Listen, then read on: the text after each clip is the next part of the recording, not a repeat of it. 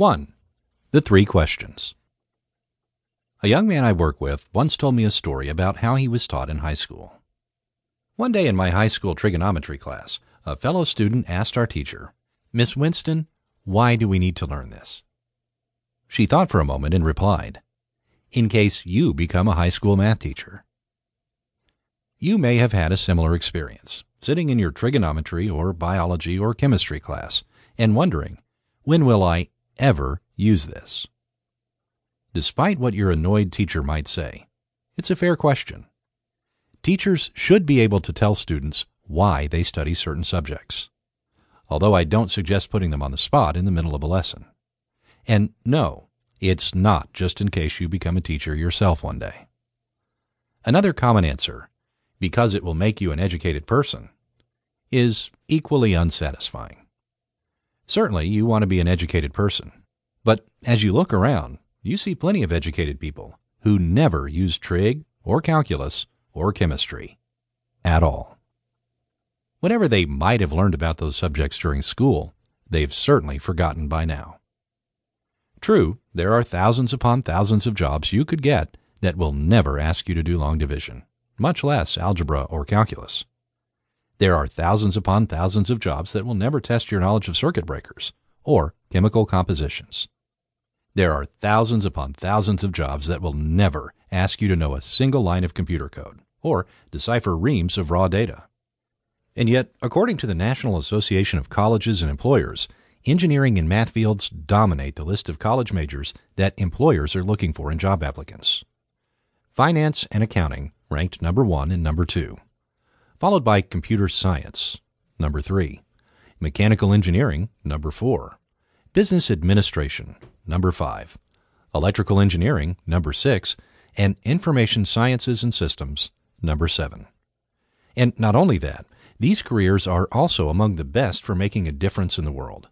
Whether you dream of reviving the space program, curing cancer, addressing climate change, or designing the next generation Apple Watch. Want to be a game developer? You'll need to understand trigonometry. Want to be an engineer, architect, healthcare professional, or even a musician? Many careers in those fields use trigonometry on a regular basis.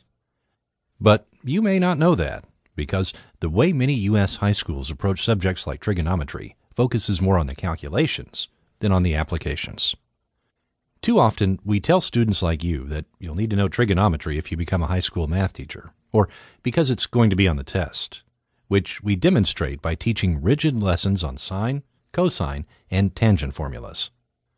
Although there are a host of reasons we approach education in this way, it ultimately does a great disservice to students because it fails to help them develop a real appreciation for how subjects like trig apply to the real world. In all of the professions previously mentioned, it's almost always more important to understand the principles of trig and what their use can tell you about the world than it is to know the equations by heart or to be able to calculate them in your head. That's what calculators are for. In fact, it's increasingly important for job seekers to have at least a basic understanding of trigonometry and other science, technology, engineering, and math, or STEM fields. By 2018, jobs in STEM fields are expected to grow at a rate nearly double those of other fields, 17% versus 9.8%.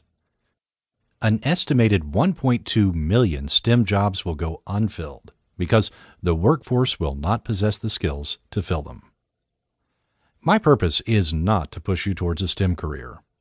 For reasons we'll get into later, I believe that having a firm foundation in STEM subjects is just a smart thing to do.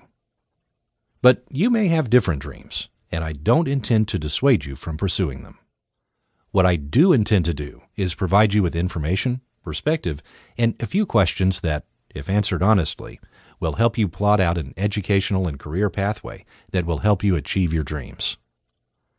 This is a book about college, but we're not going to talk about college just yet. Instead, we're going to talk about dreams, specifically your dreams.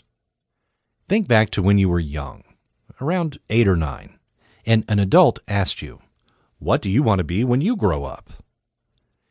Do you remember your answer? If you're like most people, whatever you thought you wanted to be when you were 8 or 9 has likely changed.